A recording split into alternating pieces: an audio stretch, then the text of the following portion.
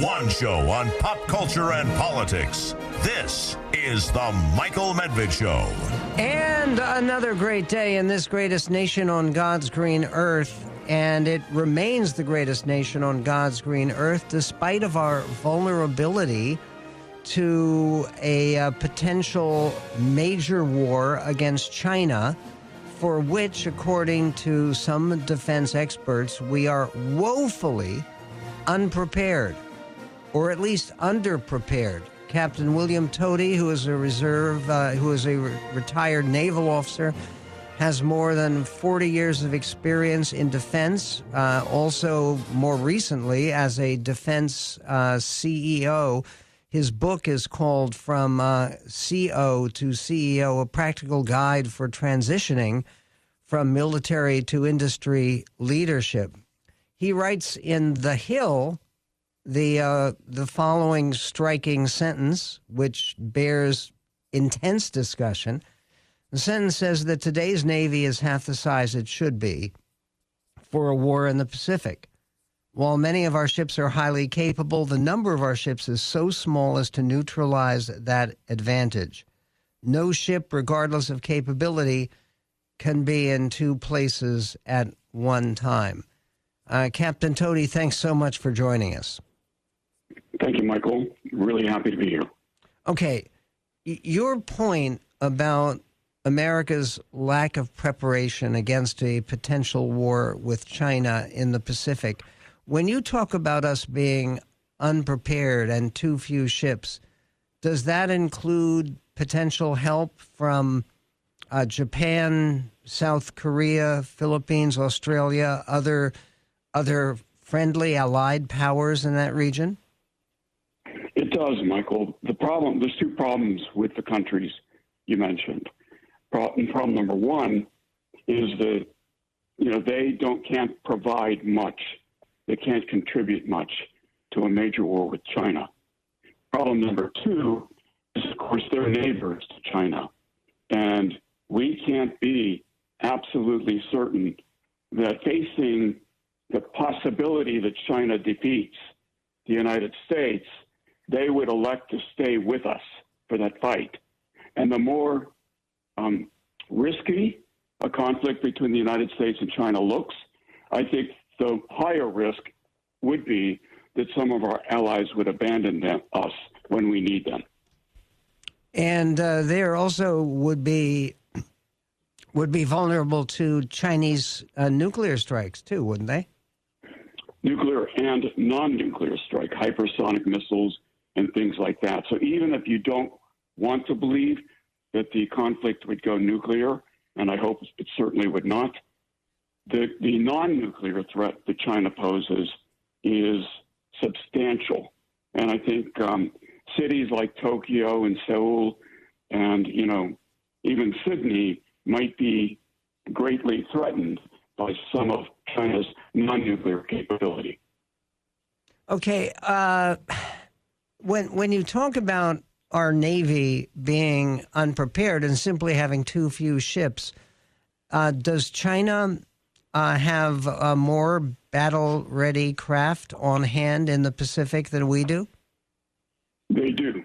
They passed us in size just recently, not too long ago, and they're getting better in capability as well. But the really scary part is that, the number of we used to have 50 shipyards that could build Navy, that could contribute to the Navy fight. We now have just 20, and all of them are very old. China has a single shipyard that has more capacity than all of our shipyards combined. So not only are they starting with more ships, they have a capacity to build at a much greater rate than we do. You say in your piece, and it's fascinating, and I know because I've written about this chapter of history, I know you're entirely correct. It is not true that the United States was utterly unprepared for confronting Japan before Pearl Harbor.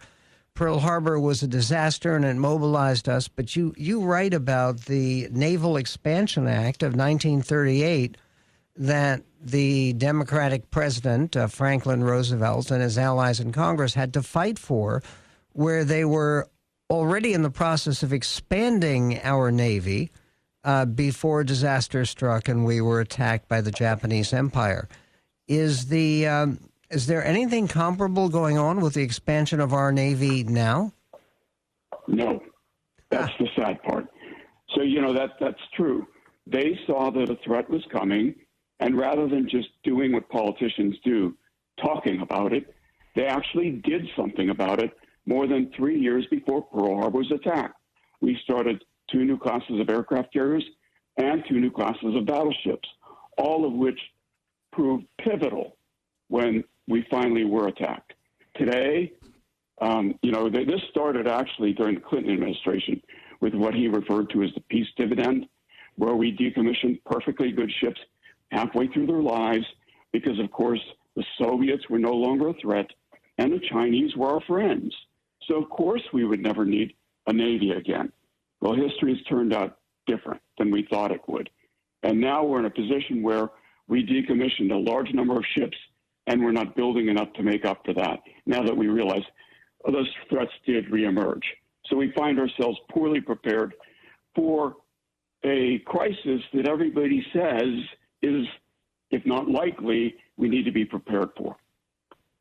And that crisis would be a Chinese move to basically invade and conquer Taiwan. Is that right? That's correct. And the Taiwanese, they have a fairly formidable air force and some navy, but they would be no match for the Chinese, the People's Army? Not at all. No. When I was on active duty, let's say 20 years ago, when I was CEO of a submarine, we laughingly referred to a Chinese invasion of Taiwan as the million-man swim because China had so few ships, amphibious assault ships that they could use to invade Taiwan. So there was some ability to defeat that raid.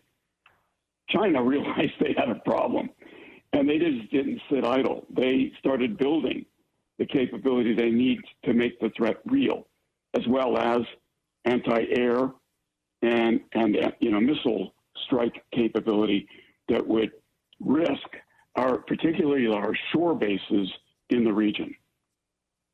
There's also a problem here. I mean, I understand that South Korea would probably be able to at least hold off another North Korean invasion when I'm referring to the last one in 1950.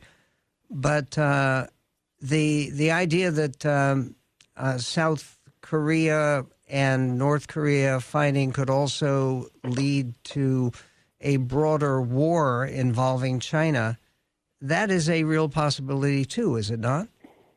If you believe that the North Koreans are as detached from reality as I do, then it's not inconceivable that if a war developed between China and the United States and the North Koreans would take that opportunity to attack South Korea. The South Korea would likely prevail in such a war, but the problem is North Korea has so much artillery that they could easily utterly destroy Seoul in the process of that conflict. And that's so close to the armistice line. Captain Tody, I hope you will stay with us. You raise another point about American personnel. We ultimately had 16 million people under arms in World War II. Could we do that again through recruitment and the draft? You say probably not.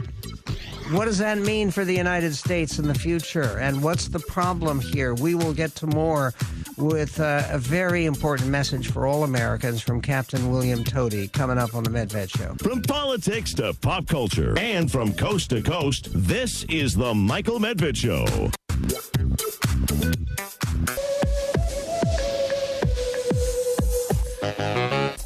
On the Michael Medved Show, a privilege to be speaking to Captain William Tody, who is a retired Navy officer, a former Pacific Commodore, and a former operational planner.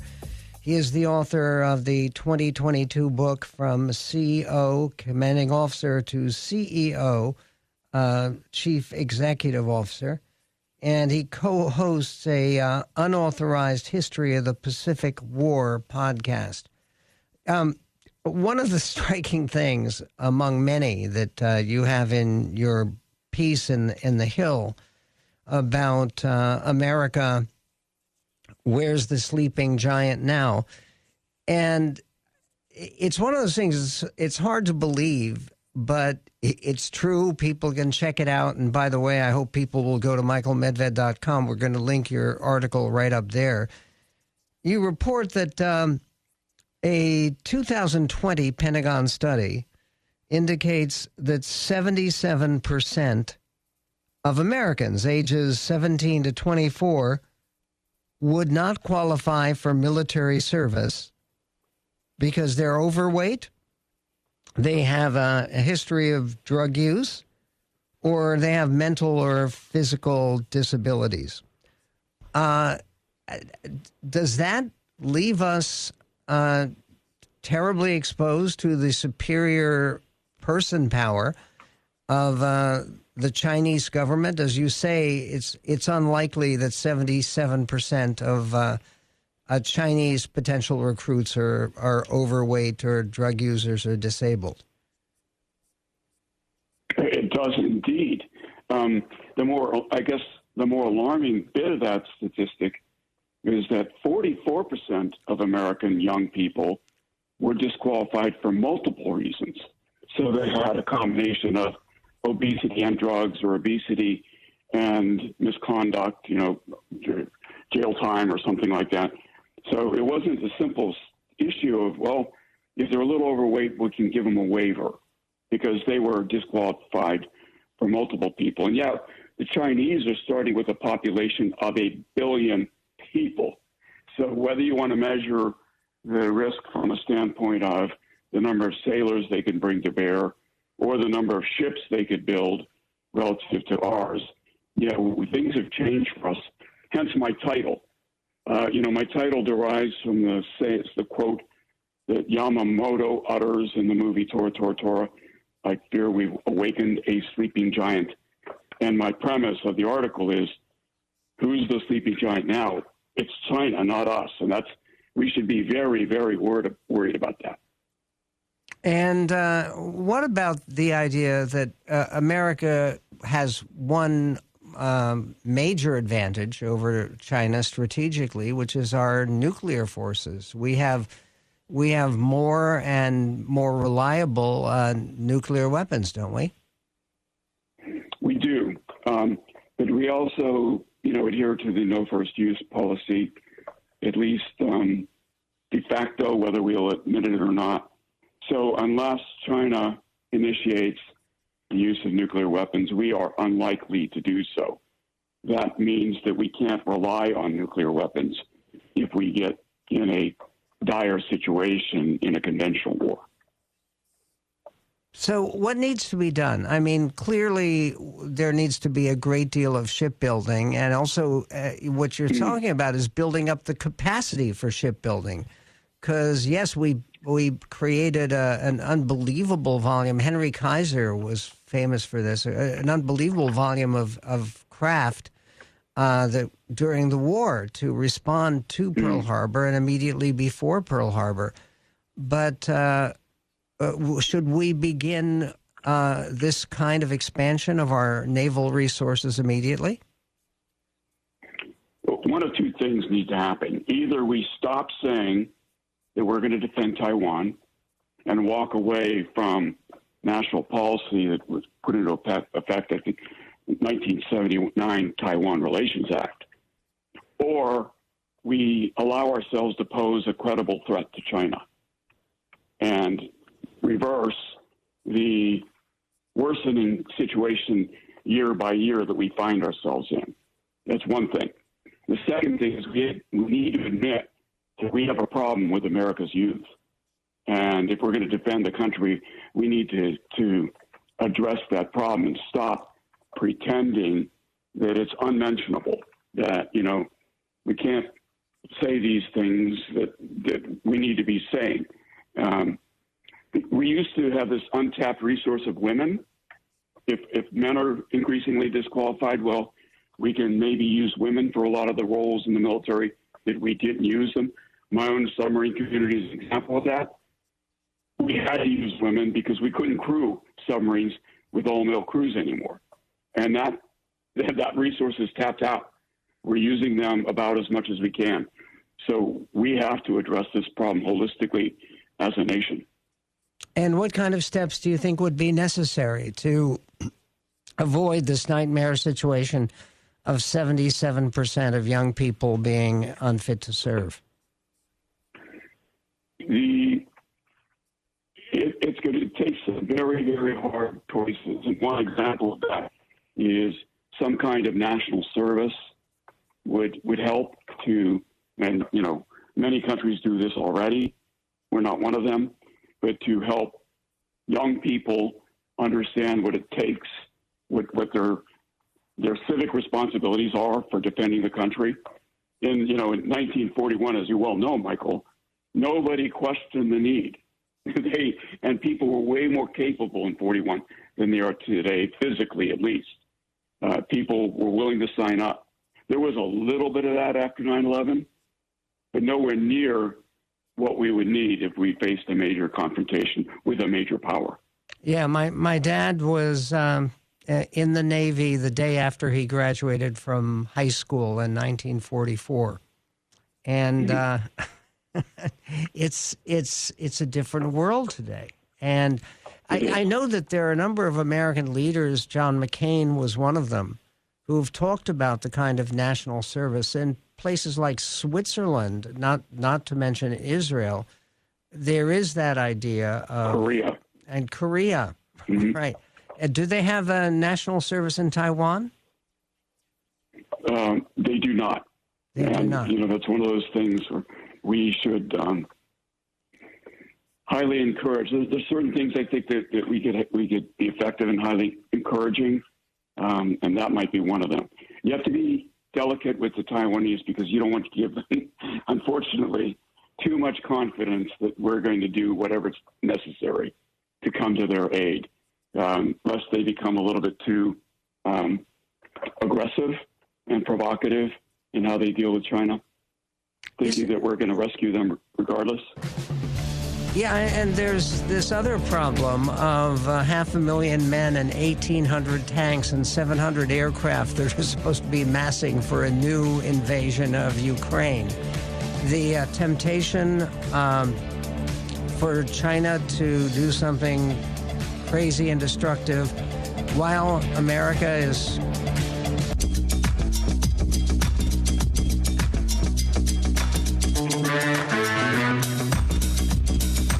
I'm addicted to The Michael Medved Show. And on the Michael Medved Show, I think that what we just heard from Captain Toady, and we will have him back soon because I think his message is profoundly important. When there are Republicans, heaven help us, Republicans, let me repeat that again, and it's not a small number, it's 20 to 30 of them in the House of Representatives who are serious about trying to negotiate spending cuts in our defense budget. And yes, also in our support for Ukraine at a moment of maximum danger to that Democratic ally that has fought so nobly for the principles that we're supposed to believe in as a country. And the idea that we pick this particular moment to try to cut down on our defense expenditures. I mean, one of the things that won the Cold War, that President Reagan did right, that also led to his landslide victory in 1984, he had worse polling at this point in 1983. Yes, he did. Worse polling than Biden. And he turned it around and he ended up carrying 49 states. And one of the reasons was a military buildup that was decisive, that was unwavering and that was profoundly important. And now, basically, we look at the threat of the balloon that was just sailing across the United States. There's an editorial in the Journal, and it writes, Beijing is complaining about the U.S. decision to shoot down the balloon, though it isn't cooperating with U.S. attempts to engage on the issue. Defense Secretary Lloyd Austin's counterpart in China won't take Mr. Austin's call. This isn't the behavior of a great power that wants better relations. All the more so given that China's explanation that this was merely a weather balloon that took a wrong turn at the Aleutian Islands has imploded under scrutiny and more disclosures. The Pentagon said yesterday that the balloon is part of a global fleet China has been operating for several years. Such red Zeppelins have been spotted over at least 5 continents, including countries in Europe, Southern Asia, and South America. The Defense Department says it's confident that the latest balloon was launched to get a close-up peek at America's strategic sites, perhaps including intercontinental ballistic missile bases in Montana. U.S. officials say at least 4 other balloons have surfaced over U.S. soil in recent years, though shockingly, we only detected them after the fact. Civilian Trump officials were never informed. The Biden administration has said that one reason that it didn't shoot down the object earlier, as it crossed Alaska's wide open spaces, was so U.S. intelligence could learn more about the balloon's operation. Press reports say U.S. military assets accompanied the balloon on its final float. Americans are rightly absorbed with the episode, and it's a teaching moment about Chinese ambitions and U.S. vulnerability, which is what we were just talking about. A U.S. general said earlier this week that the blimp had a payload the size of a regional jetliner. Was it capable of carrying electromagnetic weapons or blowing up on command? The administration is also now leaking to the press that the balloon could loiter on sites longer than satellites on low Earth orbit. After insisting for days the balloon presented no advantage over China's other intelligence methods. Was it picking up signals that satellites can't? Was it sending real-time data back to its overlords at Beijing? Navy divers, reports the Journal, are now salvaging debris from the balloon, and the U.S. ought to put it on display for the world to see, complete with experts explaining what it reveals about what China was up to. Put it all on stage, not merely in a Pentagon basement.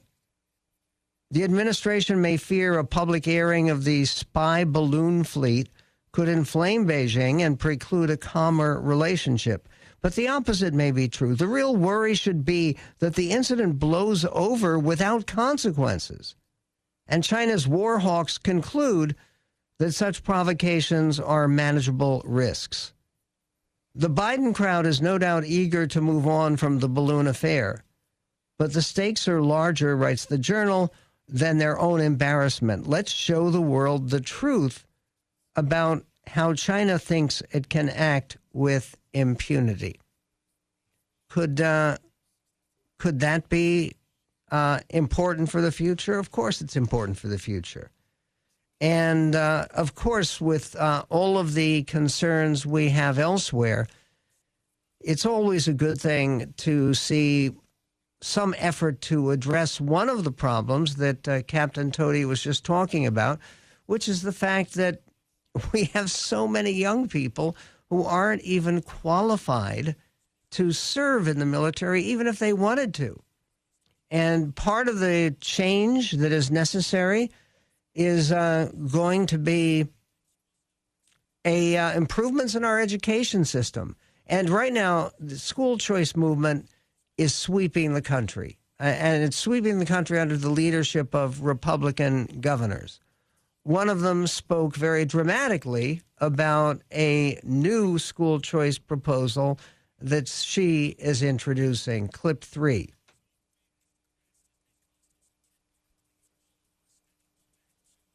But we can't forget our children first, and most important, our parents. As a mom, I will never allow our state to sideline our parents in students' education. That starts by ensuring parents have a choice to send their kid to the school that best meets their individual needs, no matter where they live and no matter what their income. Our new Education Freedom account allows parents to enroll their kids in whatever school is most appropriate for their family, whether it be public, private, parochial, or homeschool. We're rolling out this program for our most at-risk families first, and within 3 years, it'll be available to every family in Arkansas. Okay, of course, she gave it away. I was leaving it for you to identify the voice. That, of course, was Sarah Huckabee Sanders, who gave the response to President Biden's State of the Union address. She is the new and very activist governor of Arkansas, particularly concentrating on these education issues. Look, there is so much going on, and so much of consequence politically that is happening every day. It's, by the way, basically important that you have both parties actually exchanging ideas a little bit and maybe finding points that they have in common to make some progress for our country, and not simply to use the idea of bipartisanship as a campaign stunt or as a campaign theme, but actually to mean it. And coming up, there is one leader on the Republican side who offered, it seems to me, a more encouraging and effective response to President Biden's speech at the State of the Union. His feisty speech at the State of the Union, I think that's the most accurate term for it, feisty and combative. There's a different tone that you'll hear from a U.S. Senator, Republican U.S. Senator, who actually prepared a separate video speech responding to President Biden. And responding, it seems to me, with just the right tone. We will get to that and to more, a great moment in the history of college basketball. We'll get to it and more.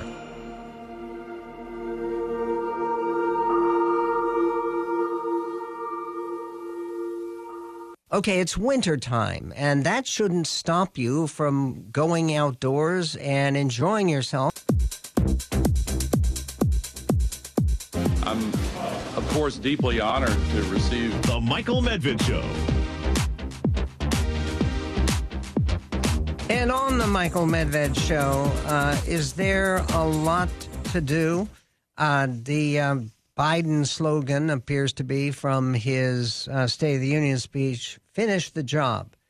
And remember that Churchill used that phrase. He used that phrase, give us the tools and we will finish the job. They meant to finish the job beating Hitler. And we did give them the tools and we did fight alongside them, and that job was finished. The job right now that needs to be done to for the American defense posture, for the economy, for our problems with education and crime and border security, you name it. That's not a question of finishing the job. That's a question of making some promising new starts on the job. And that, at least, is something that is suggested in the exceptionally interesting, it seems to me, and impressive speech by Mitt Romney.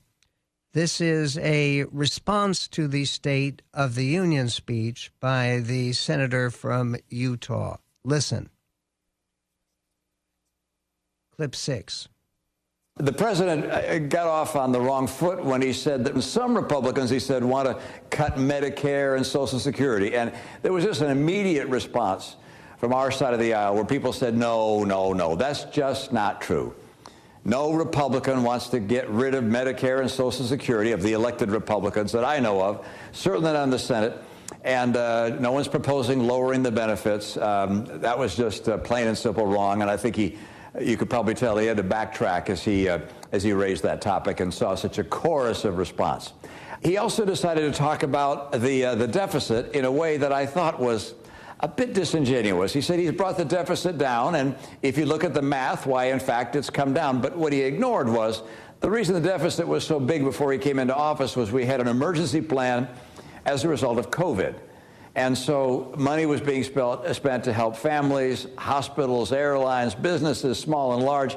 And we spent a lot of money, trillions of dollars, trying to maintain the American economy. And yeah, that emergency is over, so we're not able to spend that money anymore. And for him to say that somehow he's fought to reduce the deficit is just kind of an exaggeration. Let's put it that way. Okay, and there's more.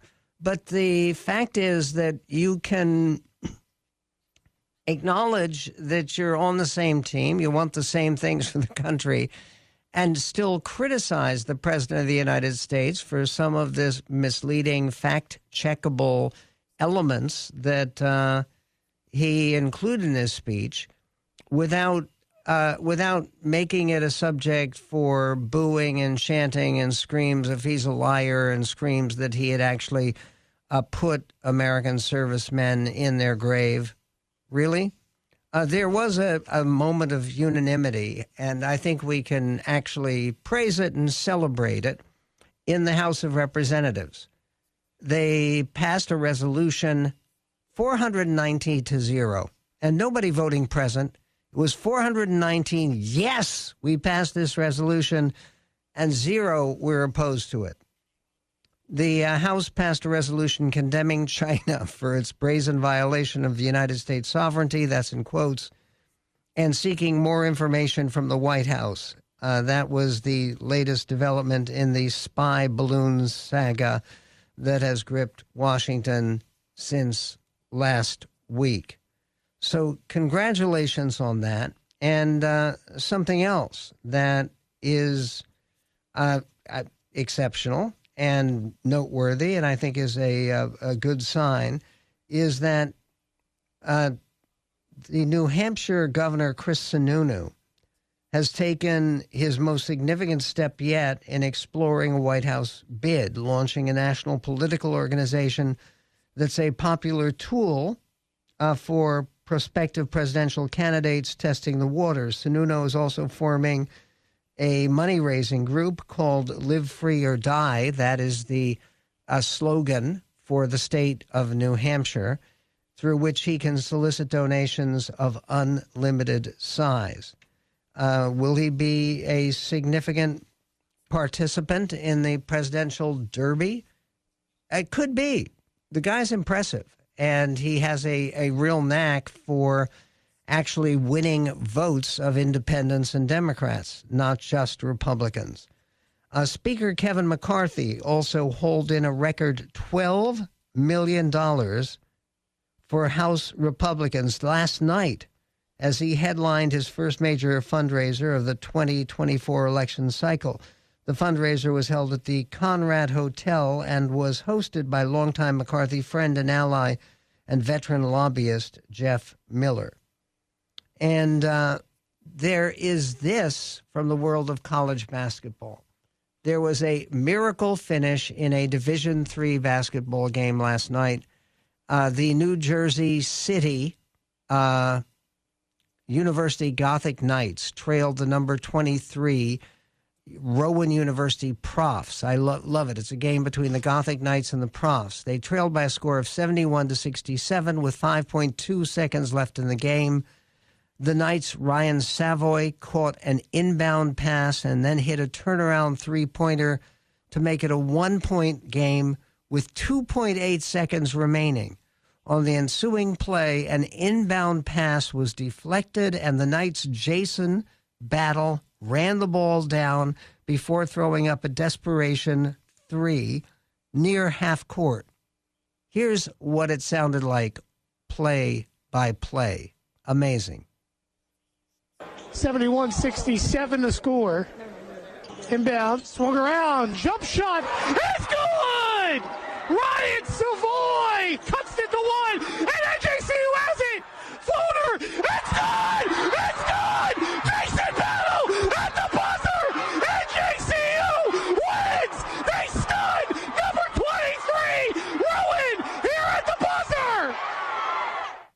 Okay, in summary, the Knights overcame a 4-point deficit with 5 seconds left to win in miracle-like fashion.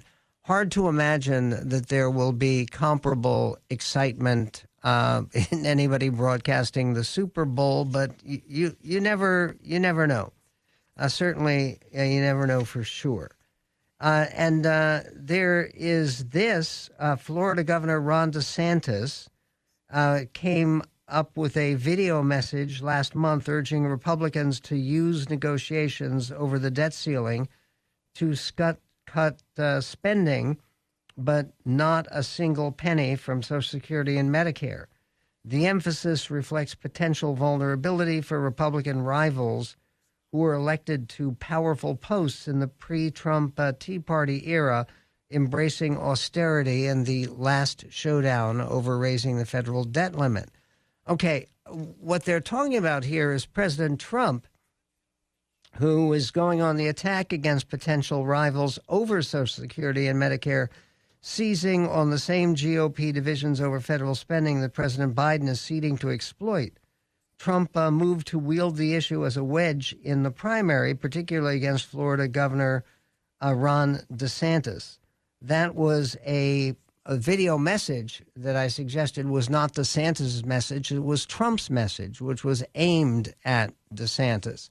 And that idea that we can't even talk about the fact that Social Security and Medicare are going bankrupt and approaching insolvency, well, it's true. And speaking of that, an estimated 27.3 million people watched President Joe Biden's State of the Union address on television. It was the second smallest audience for the annual event in at least 30 years. The Nielsen Company said Wednesday it was also down nearly 28% from the 38.2 million people who saw Biden's address in 2022. In other words, in 2022, you had 38.2 million people watching, and on Tuesday night, it was 27.3 million people watching. That is a huge fall off and not encouraging news for Democrats who think that Biden is turning it around. There were also two clever comments by Nancy Mace. She was jabbing her House Republican colleagues at the Washington Press Club Foundation dinner last night. She quipped, you think Republicans aren't funny, but if you get enough of us together, we're a real riot. And then she said, look, at the Washington Press Club Foundation dinner, to be honest, we all knew Matt Gaetz wouldn't let the speaker vote get to 18. Think about it, 18 years of age. That and more in this greatest nation on God's green earth. It's good! It's good! Mason Battle at the buzzer! Hi, Fred Dwyer here. If you